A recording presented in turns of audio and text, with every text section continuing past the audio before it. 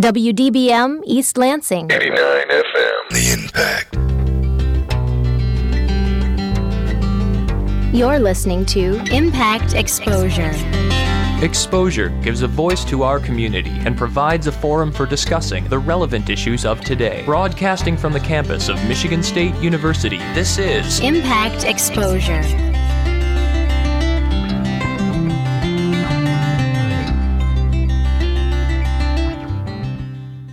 Good evening. Thank you for joining us tonight on Exposure. I'm Abby Newton. Now, last week, members of our station represented WDBM Impact at the annual CMJ Music Marathon. We were named one of the top 4 college radio stations in the nation, and we are humbled to say the least. But with this humility, let me tell you what we have on the show tonight. First, we have a very special guest who I'm going to kind of let some suspense build in the next couple minutes, and I'll introduce him as we begin our conversation.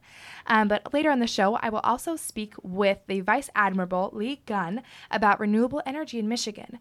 We will also talk up to a musician about his music, and to end the show, we highlight Safe Halloween. But now, let me introduce you to a very special guest. He told me to call him Jackson, but would you like to introduce yourself? My name is Twesige Jackson Kaguri, but everyone calls me Jackson, so Abby's right, Jackson. And the Nyaka AIDS Orphans Project began in 2001 and works on behalf of the HIV/AIDS orphans in rural Uganda to end poverty, hunger, and deprivation. Jackson is the founder of this project and aspires to build community and family structures in Uganda. Now, he made a stop in East Lansing, is actually working here now, which I think Michigan should be proud about. But to really understand the Orphans Project, I think it's only right that we go back to 1996. Now, this time was a very difficult time in your life. You had an education, you were ready to figure out your place in the world, but your life took a very unexpected turn. Your brother passed away of HIV/AIDS, leaving you to care for his 3 children. And then your sister passed away, and she left behind a son. And from this, you experienced the agony of orphans in your village in Uganda. But how would you describe this time in your life? It was a very difficult time, to say the least. But also it was the height of my life, so to say. I grew up in a village. I had finished university in Uganda. I was in graduate school at Columbia University in New York, the best city ever. And here I was hit by the news. You will have the best on your hands and you're looking forward to the wonderful life you can have.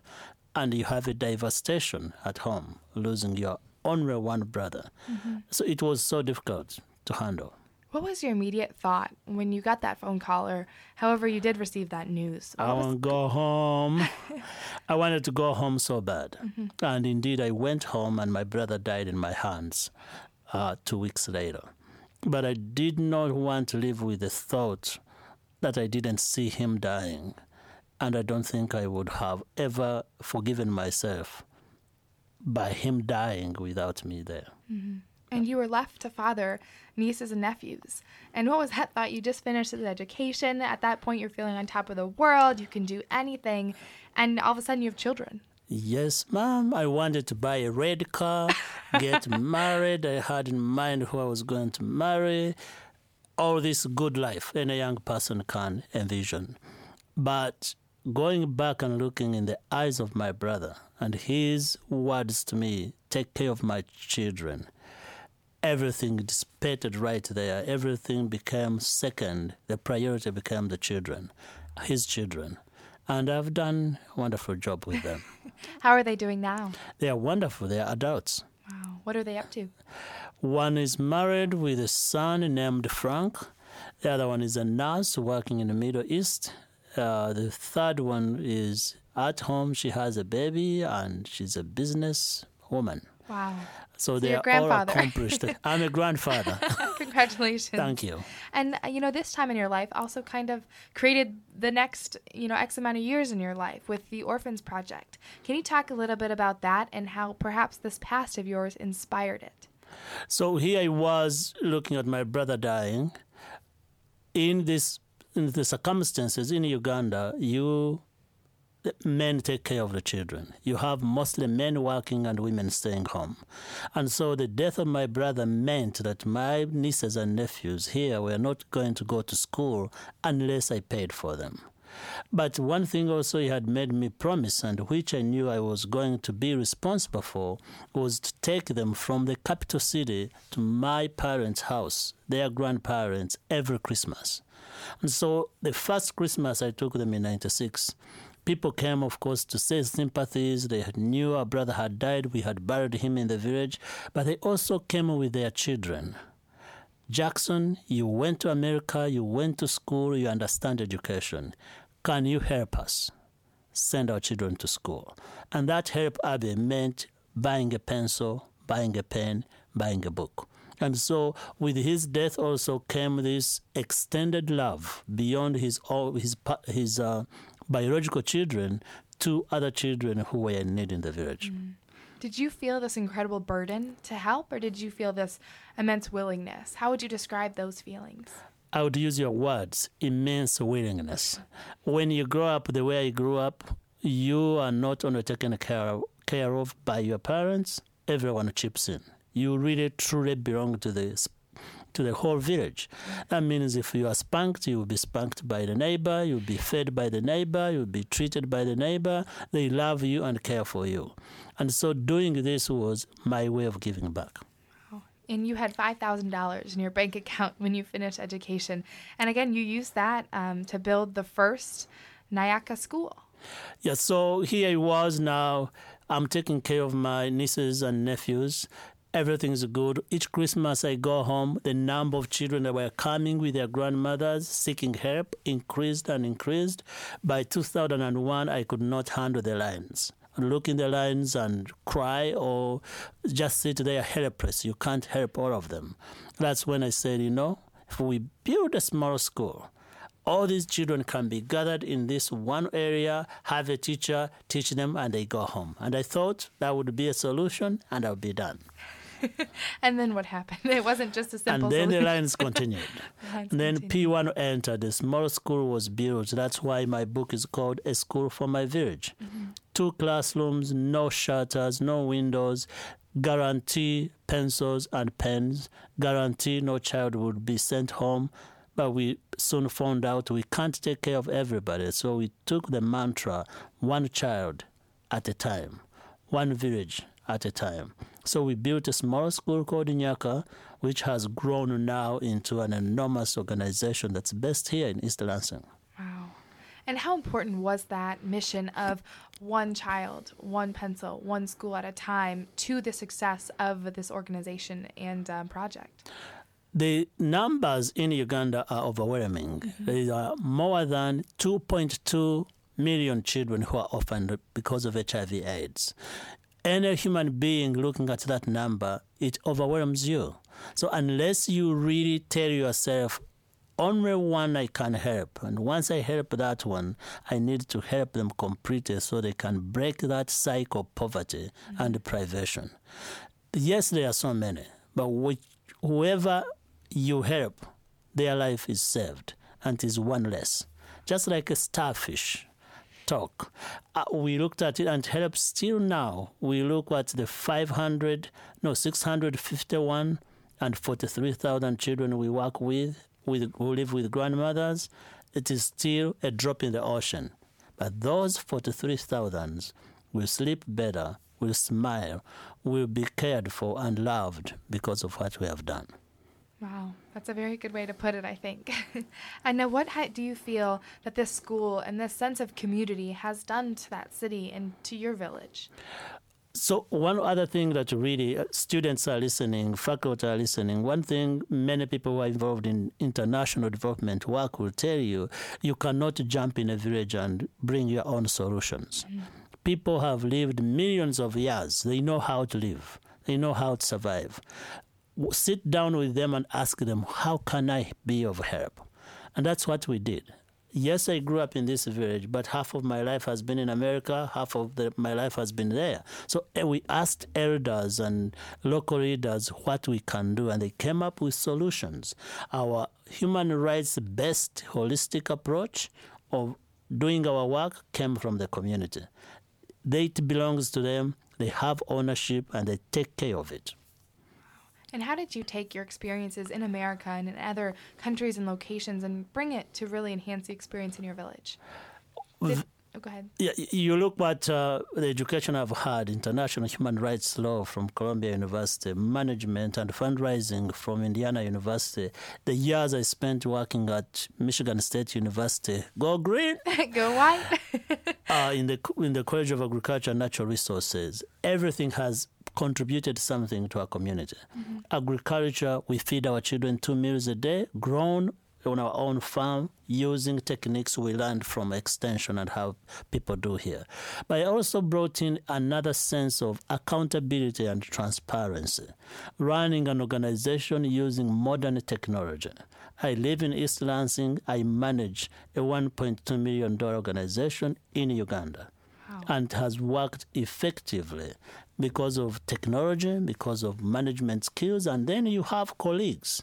Here you have the support system of Sparrow Foundation, MSU Development, so you rely on other colleagues to enhance your experience and professional development. How often do you go back to Uganda? 4 times a year. I spend a lot of time on the planes. First class? No, ma'am. Well, if you donate some, I would love to fly first class. No, I go economy. And though I'm a frequent flyer, Delta never bumps me into first class on international. Local, yes, domestic, they will bump you into first class, but not international. Maybe if they are listening, they will do something. We'll send it to them at least. Thank you. Now, what are your overall goals for the future of the Orphans Project and for the school? So we are working with this community, devastated.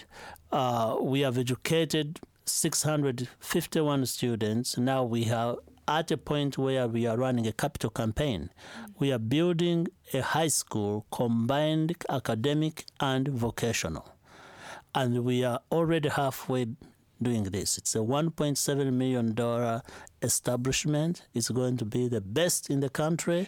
We are going to serve children so kids can have a choice whether to be scientist or artist, because they are going to have laboratories, they are going to have sports equipment, going to have dormitories, and they are going to have electricity and computers. That's our next goal in the 5 years to complete and launch. Wow. To think that, back in 1996, you were going to buy that red car. You were going to pursue other things. What do you feel, how your life changed? Do you feel like you were meant to do this, or do you feel this calling to, give back to your village like you have? I still haven't got my red car. Maybe sometime soon. Sometime soon I'll get my red car. I am the happiest man you can meet. I would describe myself as successful. I sleep better every night, knowing the lives we are changing. I never take anything personal. When I go out and ask for money for these children, I don't even say you are making a donation. You are investing in somebody's life.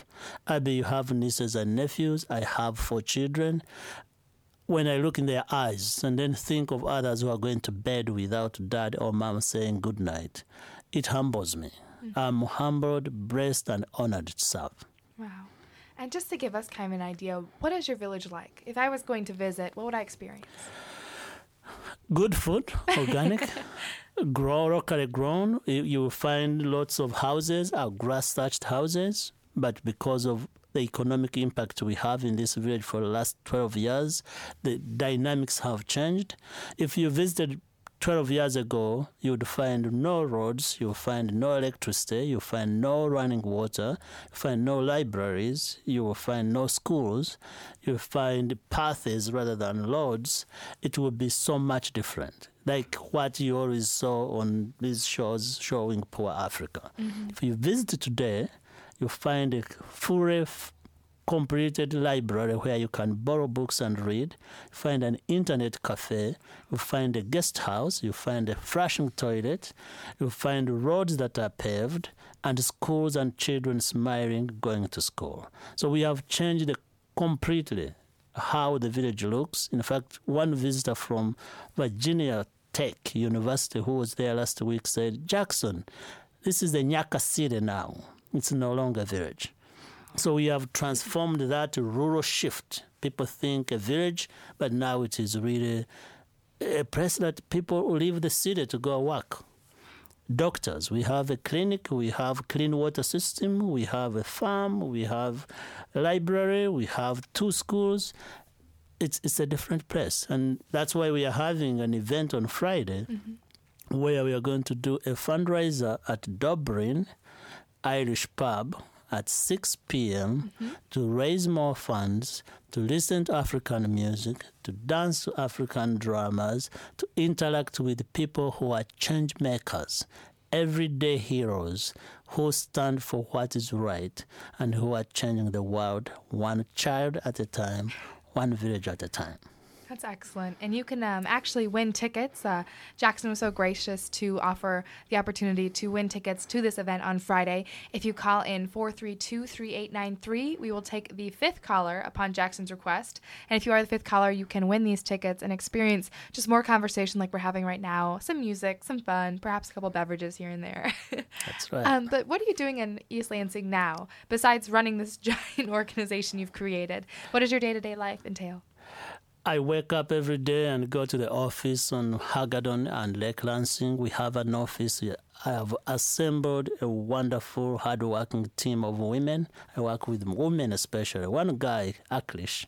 Aklish, forgive me. One guy, and we raise money, we communicate, we send out newsletters. But my daily life also, I have twin girls who are 6 months who follow a 20-month-old, and 20-month-old follows 11-year-old. They keep me busy. I'm sure. But I also sneak in a game once in a while. I belong to a league, over 40 league. We play soccer at Lisa every Thursday and Sunday in East Lansing. So I'm a soccer player and a dad, a husband, a father of so many children in Uganda and in the United States. A friend, next door neighbor, rake leaves, cut my grass. And certainly a game changer, it sounds like, too. Well, thank you so much for your time. Again, to hear more from Jackson, you can buy One by One, or you can attend One by One, which is it's the 3rd annual fundraising event for the project and the organization. And again, like he said, it will be at Dublin Square on Friday, this Friday, from 6 p.m. to 10 p.m. And for ticket information, you can visit the Nayaka AIDS Orphans Project website at www.nyakaschoool.org. Thank you again for your time. We really appreciate it, and we look forward to this continued success and development with the project. Thank you for having me. You're listening to Impact Exposure.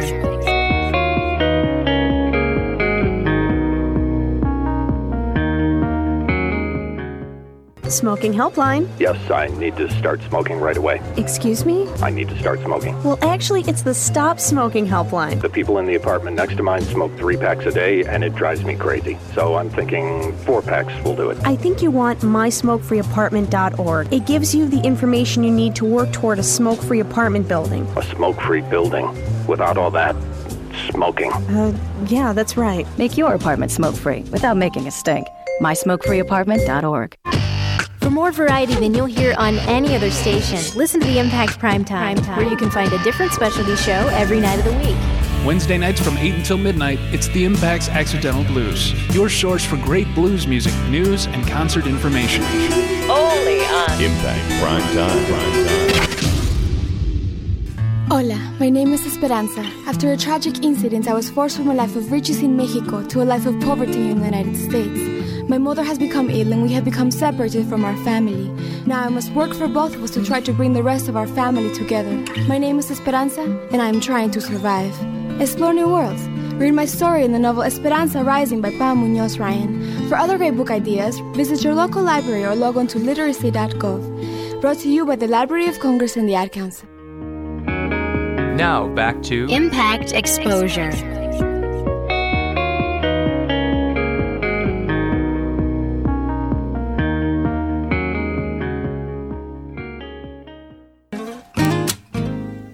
Logan Stark is not your typical college student. In 2010, he was part of the 3rd Battalion, 5th Marine Regime in Afghanistan. This Marine operation lost 25 men. Now, Logan Stark is a senior in the professional writing program, and he created a documentary for an advanced multimedia writing class with 2 classmates, Rebecca Zansher and Lexi Dakin. It was titled For the 25 and detailed his and other Marines' experiences in Afghanistan. He's with us today. Hello, Logan. Hi, thanks for having me. Thanks for coming. Now, talk to us about this documentary and where the idea came from and what it was like kind of going back to Afghanistan almost in a sense. It started with a short that I did for journalism class here at Michigan State with Professor Carl Good, and he wanted a 3 to 5 minute video of a good story. He wanted you to use your iPhones, your point and shoot cameras, whatever technical things you had at your disposal to create this video. The only requirement was that it was a good story. And so when I was going through this project, I thought, what do I know that's a good story? And I immediately thought of my best friend, roommate, fellow Marine, Kevin Frame, who was shot in the head in Afghanistan and is still alive. And so I filmed the video in my basement, putting a camera on a stack of pizza boxes. And what ended up was a 6-minute short that eventually become the basis of what For the 25 was. And For the 25 is now 48 minutes long, so it's almost, 8 times that? So yeah, it definitely took on a life of its own after we started making it. Mm-hmm. Now, you were a Marine, and you were 20 years old when you joined the Marines. So what was that experience like, being 20 and going to a whole nother country to experience a whole different lifestyle? It was the most broad learning experience you can ever imagine. I mean, foregoing your past life, starting new, throwing yourself into these different countries, these different cultures, and trying to learn how to protect and communicate with different people is definitely a learning experience that not a lot of people get to go through. Why did you decide to join the Marines? I felt like it was something I needed to do. I had that patriotic urge, the will to serve. And I did it all on my own. I went to the recruiting office without telling anybody. I sat down with my mom at lunch one day, and I told her I was going to boot camp in a couple months, and that was that. What was her response? She was very supportive. You think moms to be that, I don't want you to go, but she's like, you do what you feel like you need to do. And how would you describe boot camp? Boot camp was the breaking down stage. You need to learn how to function as a follower before you can become a good leader. And so it was a process of going through that stage. Did you feel like just in boot camp you changed and you began to see a whole alteration of your own self? Yeah, I think everybody comes out of boot camp a different person. You adopt new mannerisms, you speak a different way, you carry yourself a different way, and it's kind of hard not to come out with those different effects. Mm-hmm. And your regime in Afghanistan lost a lot of men, and very quickly too. I think it was 8 men in 10 days was one of the statistics on your video. How did you cope with that when you're in Afghanistan? When it happens so quick like that, you really don't have a choice but to look at it, figure out how to respond to where that doesn't happen again. And so from that point on, it was us accepting the fact that it could be this bad, the whole deployment, the rest of the 6 months, and adapting to our situation and figuring out how to make it out of there alive, essentially. And were you scared? Yeah, I was scared. I don't know anybody who wasn't scared. You try not to show it on your face before you leave for a patrol every day, but of course. Mm-hmm. And how did you overcome that fear while you were there?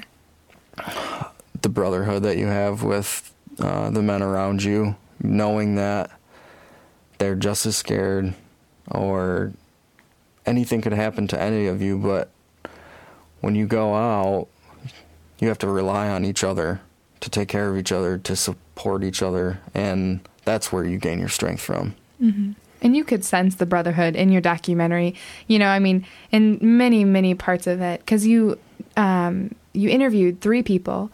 Can you talk about each of those people?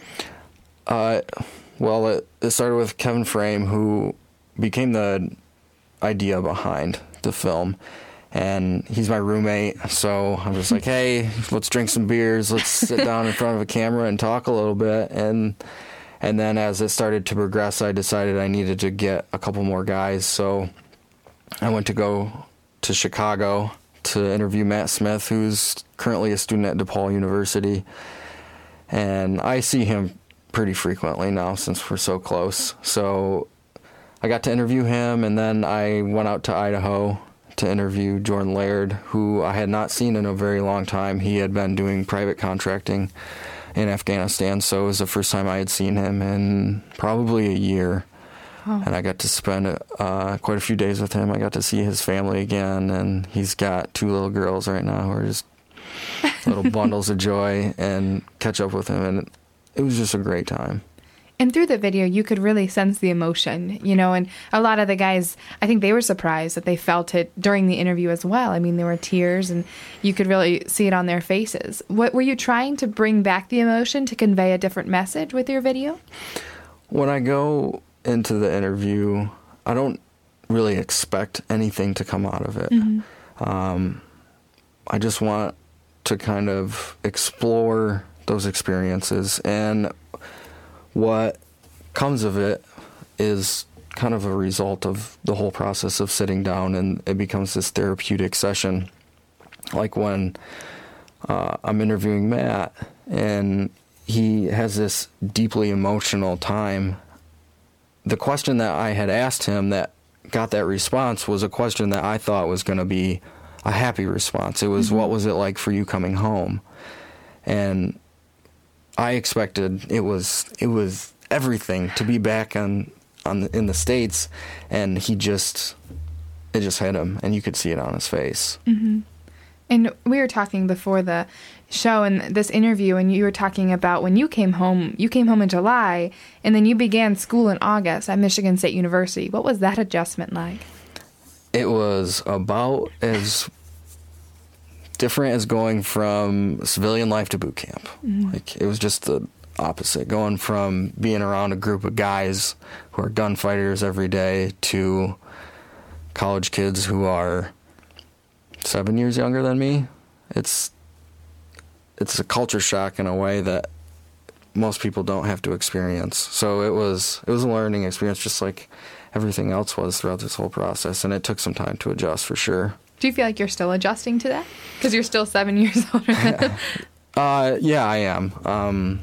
And this video has helped with that process and allowed me to kind of open up and to tell people who I am and what my past is like. And it's just been a really great experience. What have the other responses of the Marines that you were also stationed with been upon the video? I have gotten nothing but an outpouring of support. People are, if I could show you the emails and the messages and the phone calls I've got, like, people are just like, you just keep doing what you're doing, and we love it. It's inspiring, it's healing, it's showing something that we knew happened that nobody else knew about.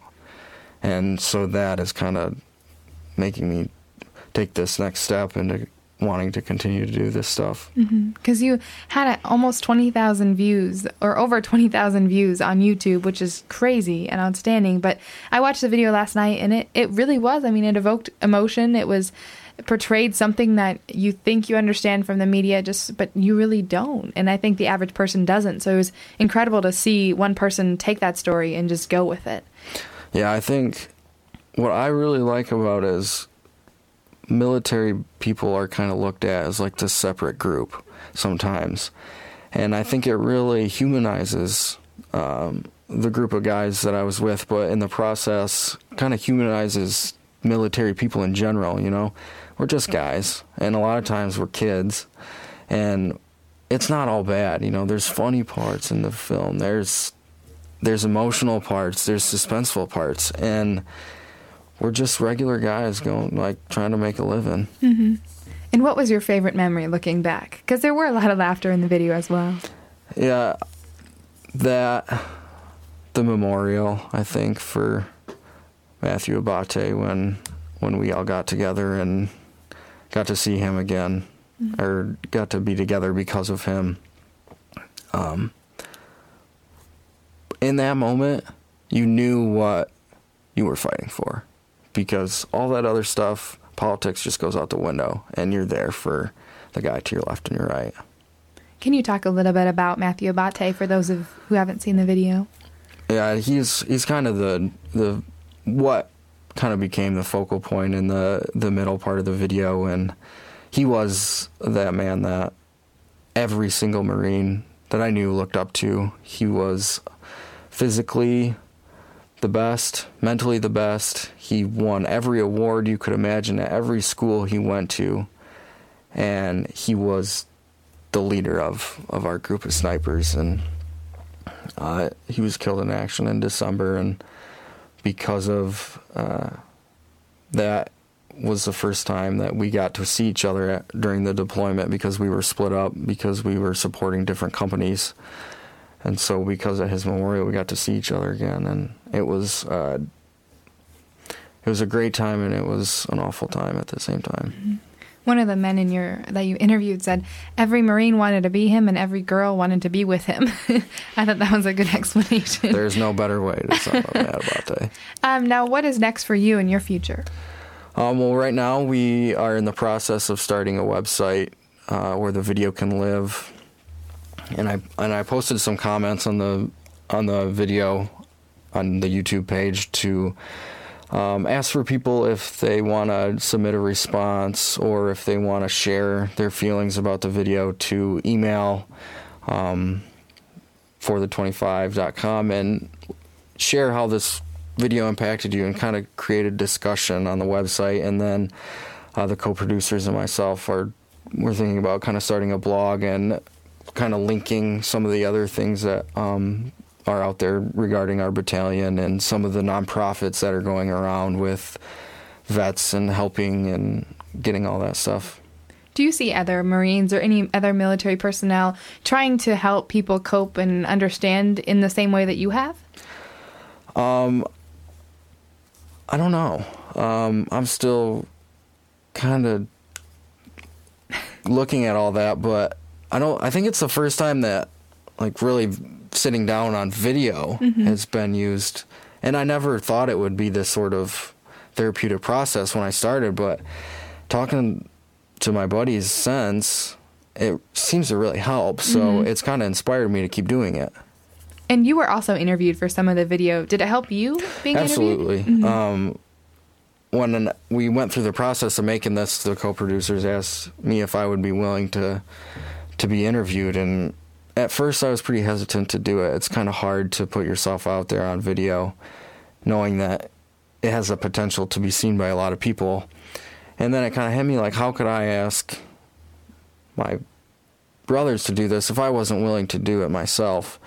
And through that process of sitting down, I was able to kind of communicate some of the things that I was going through. And it was like, after it's done, it's like, okay, it's out there in the world now. Like, you just kind of feel like you got a monkey off your back. Mm-hmm. Now, do you feel like, now that you communicated in this way, one, will it continue? And two, do you feel like before people, maybe made it public, it was difficult and almost men didn't want to, for some reason, to communicate how they felt or that they were scared or that they were hurting? Yeah, I think of it like when you're sitting in class and you don't really understand something the teacher says, and you want to raise your hand, but you're scared that you'll be the only one that doesn't know or doesn't understand. But eventually you do raise your hand and you ask that question, and then there are other people in the classroom who had that same question and benefit from you raising your hand. And I kind of feel that's what this process has been like, where, if I say I'm dealing with these things, well, there's probably other people out there who are too, and what else can we do to help? Let's just... A little liberating, maybe. Right. Okay. And then last question, in the documentary, you asked the question, if you could have anyone, living or dead, past or present, fictional or non-fictional, jump out of a birthday cake on your next birthday, who would it be and why? Could you answer that question? That whole question actually came from the co-producers used that as an icebreaker question when they interviewed me. And, when you get on camera or when you're about to be interviewed, you're always nervous and you're tense, and it just helps to have one of those questions. So they asked me that question when I did my interview, and I just did that to every single person I interviewed. But I said Teddy Roosevelt when they asked me. How come? I don't know. I've always just thought he was a good president, and I really just like him as a person and as a man. And then as I went through and I asked everybody else that question, it was Jordan who said Matt Abate, and I was like, perfect. Mm-hmm. He leewayed into that segment of the video perfectly. Mm-hmm. Yeah, you did a nice job with that as well. Lastly, do you think that you'll ever go back to the military? I don't know. I'm still, right now I am in active reserve until 2015. So if I have to, I will. I'm under contract, but that's kind of a question that, depending on what's going on in the world, kind of deters that. Sure. Well, Logan, thank you so much for joining us. It was a pleasure. Yeah, thank you for having me. And before we go, we're going to play a part of his video. It's actually the ending, which kind of sums up the whole thesis in my mind.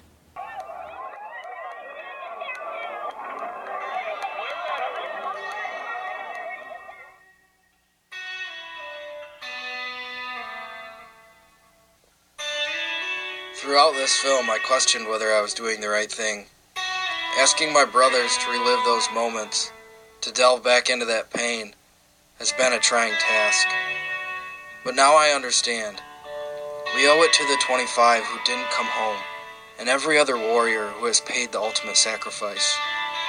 We owe it to them to keep their memory alive, no matter how hard it is for us still walking this earth.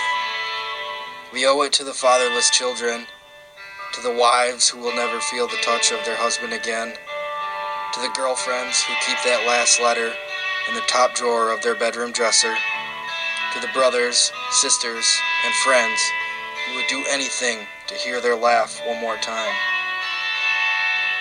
We owe it to the mothers who never stopped praying, and to the fathers who buried their sons too early, and to the grandparents that watched them grow. We owe it to the ones who came home missing limbs, and to the men who left their innocence on the battlefield. We owe it to the 25 to keep our brotherhood alive, to live our lives with their memory in our hearts, to help each other the way we did when death was a constant companion, and to make them proud, because they will always be with us in spirit.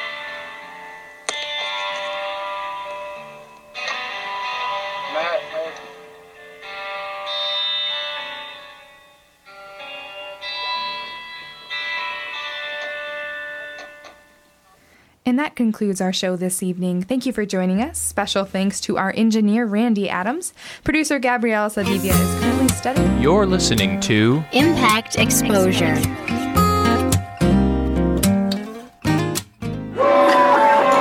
I'm out of here. Thanks again, man. It was good. Wait, you were hitting it pretty hard tonight. Are you good to drive? Heck yeah! I am amazing at driving. Yeah, man. You sure? I mean, I can call a cab, or we can get somebody to take you home. Yeah, you know? Yeah, don't worry. I'm good. Okay. Hey, text me when you get back. Okay? Stop right there. This is stupid. He's drunk. Friends don't let friends drink and drive. Ever. A message from 88.9 The Impact.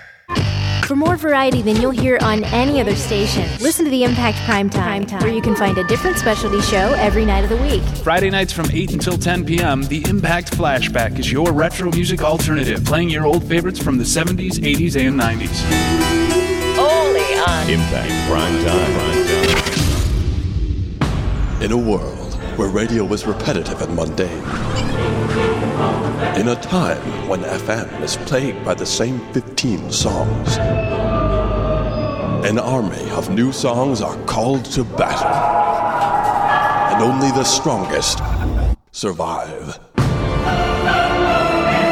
Every Sunday night from 8 till 10, Sit or Spin, only on Impact 89 FM. Now back to Impact Exposure. Welcome back to Exposure. I am Abby Newton. Now this Sunday, an interesting dance group will be performing at Wharton Center. Ballet Folclórico da Bahia is the only folk dance group in Brazil. It was founded by Walson Bartolo in 1988 and is celebrating its 25th year with a performance at Wharton Center. We are actually giving away 2 tickets tonight if you call in at 517-432-3893. The dance tickets could be yours. Now the dance group demonstrates the cultural traditions and vibrancy of Brazil. Ballet is prestigious around the globe. We are actually going to take a moment to listen to what you can expect if you do attend the event.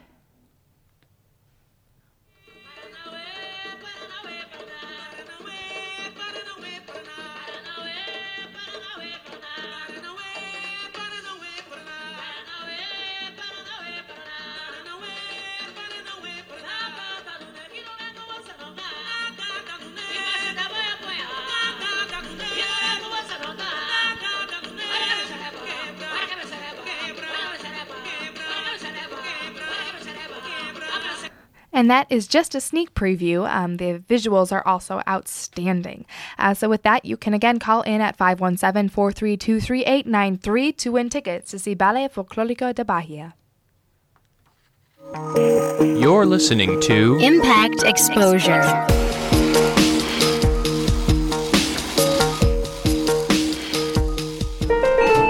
First floor. Hey, what floor are you going to? 3, thanks. Hey, didn't we have... Yeah, that one class. Yeah, that's so funny to see you, because I thought maybe we could... would you ever want to... I was wondering if I could stick my finger in your eye. What? No. Oh, I just flushed some toilets and touched a doorknob. What? I've been keeping this moist Kleenex in my pocket. That's so gross. I thought we could, just stick my finger in your eye. Is that weird? No, don't touch me. What's wrong with you? Oh. Sorry. Well, ever since you got in the elevator, you've been coughing all over your hands and pressing those buttons, so I just thought you were into that kind of thing. Third floor. Studies show that 3/4 of women and only half of men actually wash their hands in the bathroom. Ew. That's nasty. Stop the flu and other germs by regularly washing with soap and avoid touching your eyes, nose, and mouth. More at cdc.gov/cleanhands. Impact 89 FM. For more variety than you'll hear on any other station, listen to the Impact Primetime, where you can find a different specialty show every night of the week. From 10 p.m. until midnight Sunday nights, listen to the Impact Afterglow, where you can hear a variety of relaxed tracks to help you ease into the start of a new week. Only on Impact Primetime. Now back to Impact Exposure.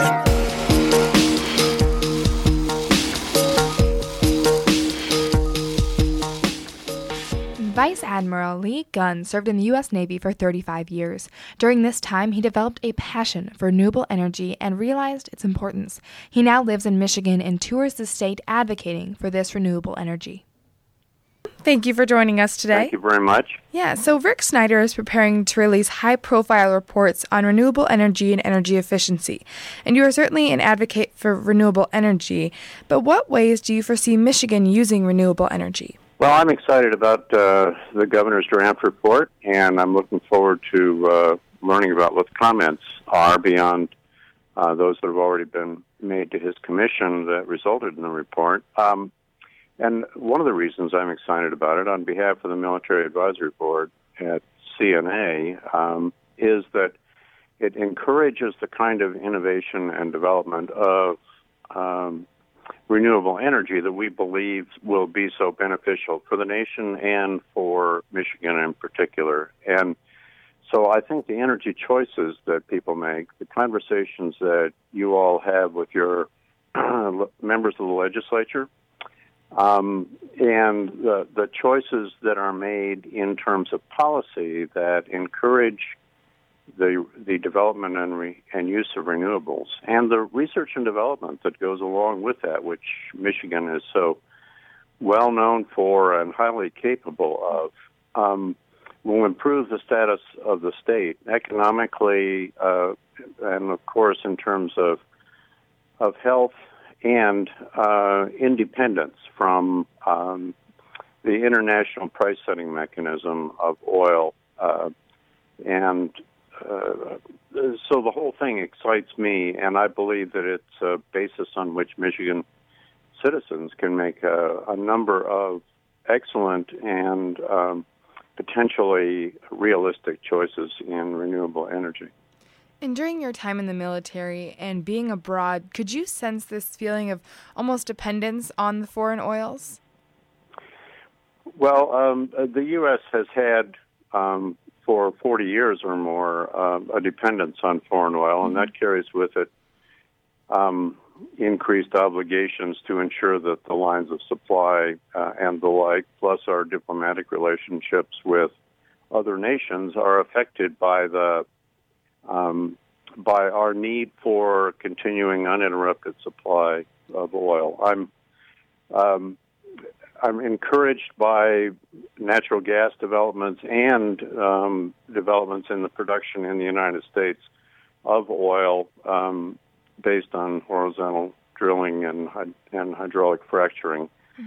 The problem, though, is people seem to believe that an abundance of oil in North America will wean us from the worldwide market in oil. And in fact, we're always going to be entangled in the worldwide price-setting mechanism and determination of supply of oil. And so while it's entirely a good thing that we're going to buy less from overseas, we should not relax and change our momentum in the direction of using renewables, because we're always going to be victims, in a sense, of this pricing scheme over which Americans and certainly folks in Michigan have no control. And during your time in the Navy, you oversaw energy technology and national security. Now, do you think the military itself can take steps toward using renewable energy? The military is, in fact, exerting what I consider to be a very positive leadership role. It's very much in the military's interest as an organization that uses a great deal of fossil fuel, oil in particular. It's an advantage to the military to reduce the dependence on oil in combat operations on the front lines, all the way from Afghanistan to the middle of the Pacific Ocean. So in addition to encouraging research and development in that area, the military, as a major buyer of energy products in the United States and around the world, is working hard on improving efficiency, both of operations and of the work that's done by facilities and stationary military infrastructure. And then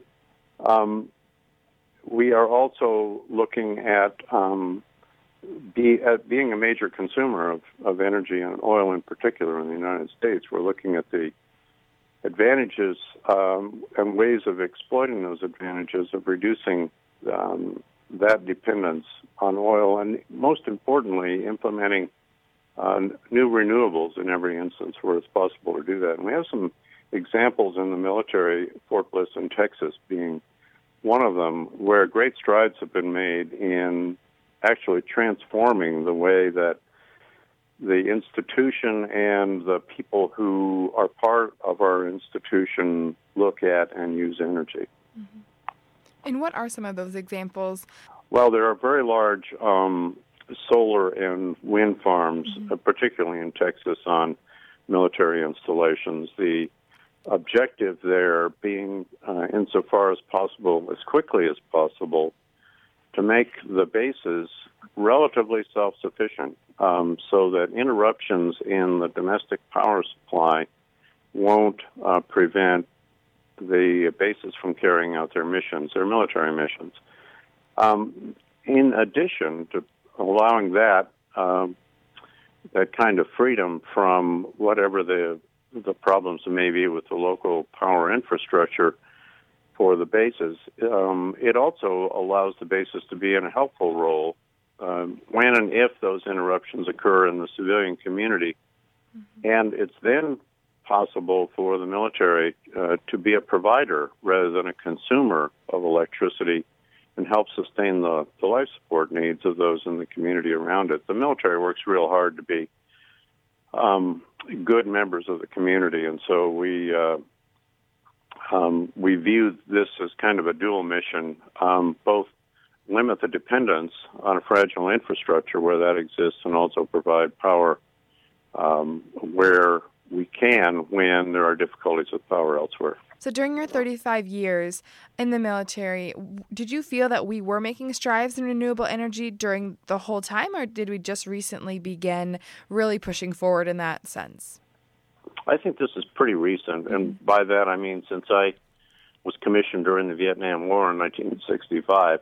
Pretty recent to me means the 90s and the first decade of the 21st century here. So it is a relatively recent development, but it's driven by necessity, as I believe choices in Michigan with regard to implementation of renewables is driven by necessity. The opportunities for young, talented folks, you all who are students at Michigan State, to be leaders and contributors in this new energy economy, I think is extraordinary. And I'm excited to sit back over the next years and watch your accomplishments in that regard. Mm-hmm. And one of my last questions is just about your experience in the military. You oversaw the withdrawal of UN peacekeeping forces from Somalia. What was that experience like?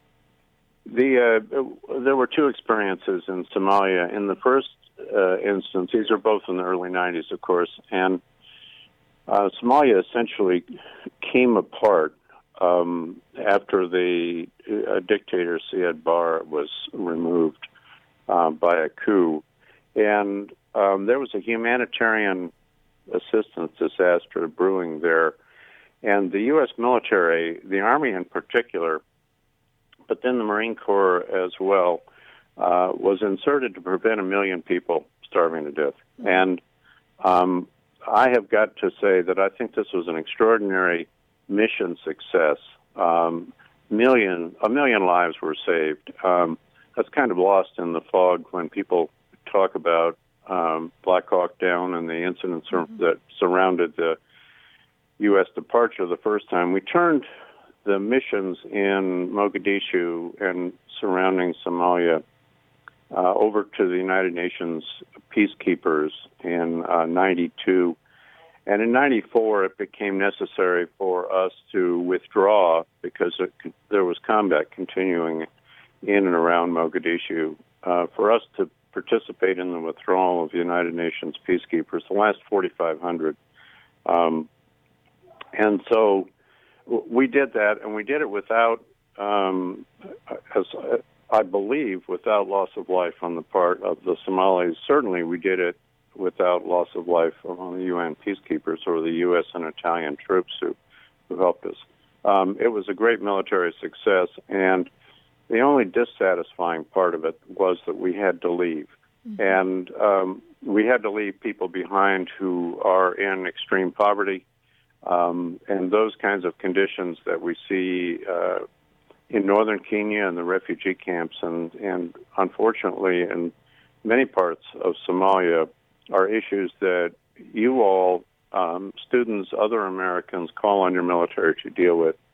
And so that's one of the reasons that the Military Advisory Board has been so engaged in issues of energy and energy choices, and that we encourage so strongly the implementation, increasing use, technological development of renewables. So thank you very much for having me on your show, and I'm looking forward to hearing about great success in the future from Michigan State students. Well, thank you very much, Vice Admiral Liga, and we appreciate your time.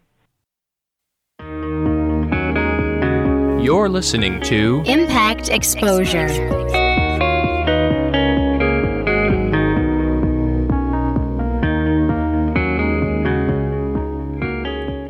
Welcome back. I am Abby Newton, and it is October 22nd. That's right, only 9 more days until children and college students alike get dressed up and start trick-or-treating throughout East Lansing. However, Halloween will actually start this weekend at Michigan State as the sororities and fraternities across campus will join to put on their annual event, Safe Halloween. I spoke with senior sorority member and vice president of Pan-Hellenic Council, Anna Richards, about how Greeks celebrate this spooky holiday. So Safe Halloween, like we said, 'tis the season. Can you tell us a little bit about this Safe Halloween event? Yeah, so we're going to be shutting down MAC from the blocks of Bircham to Elizabeth on this Thursday, October 24th, from 5:30 to 7:30.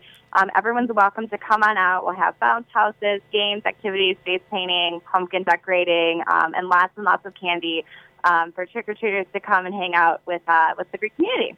So it's kind of like kids get double time, right? Trick-or-treating before Halloween and then trick-or-treating on Halloween.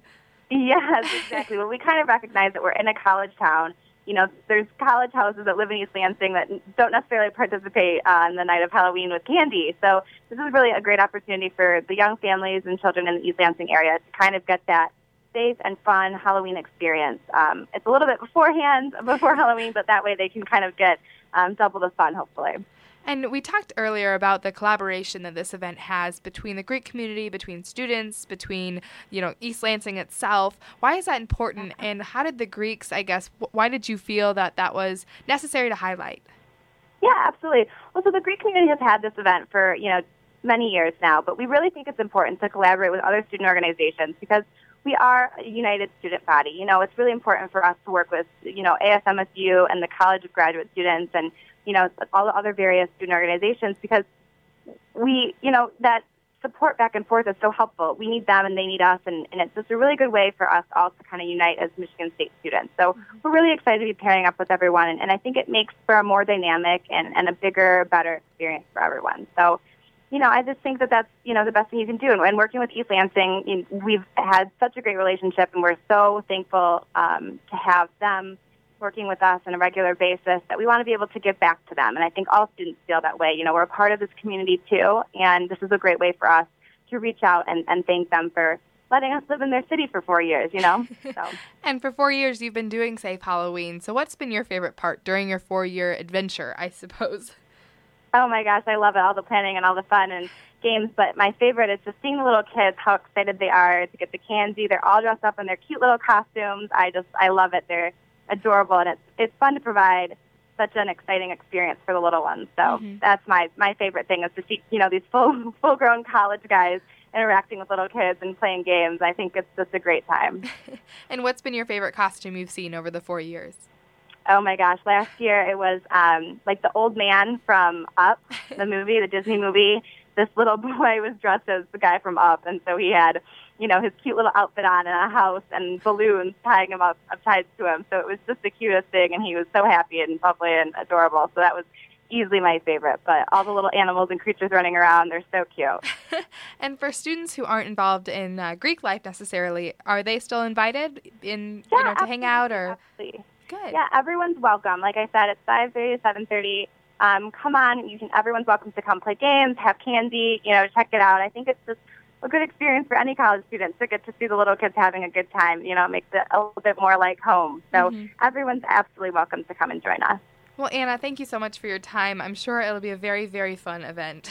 Yes, thank you. We're looking forward to it, and thanks for your time. And that is all we have tonight, folks. Thank you very much for tuning in. As always, it has been a pleasure filling your ears with interesting East Lansing, and Michigan State news and entertainment this Tuesday night.